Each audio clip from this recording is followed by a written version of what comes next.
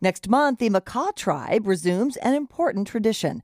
Makah Days is an annual celebration of the tribe's unique coastal culture in Nia Bay. More from KNKX environment reporter Bellamy Palethorpe.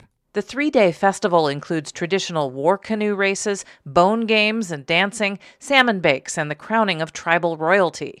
Normally, the Makahs welcome neighboring tribes and thousands of people from all over the state.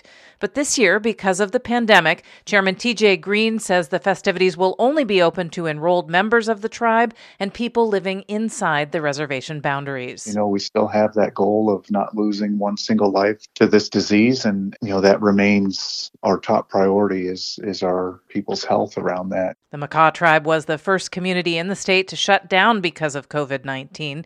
It closed to all outsiders. Green says to date, the community has seen just 14 cases of COVID, including one elder. One person was hospitalized, and all have survived.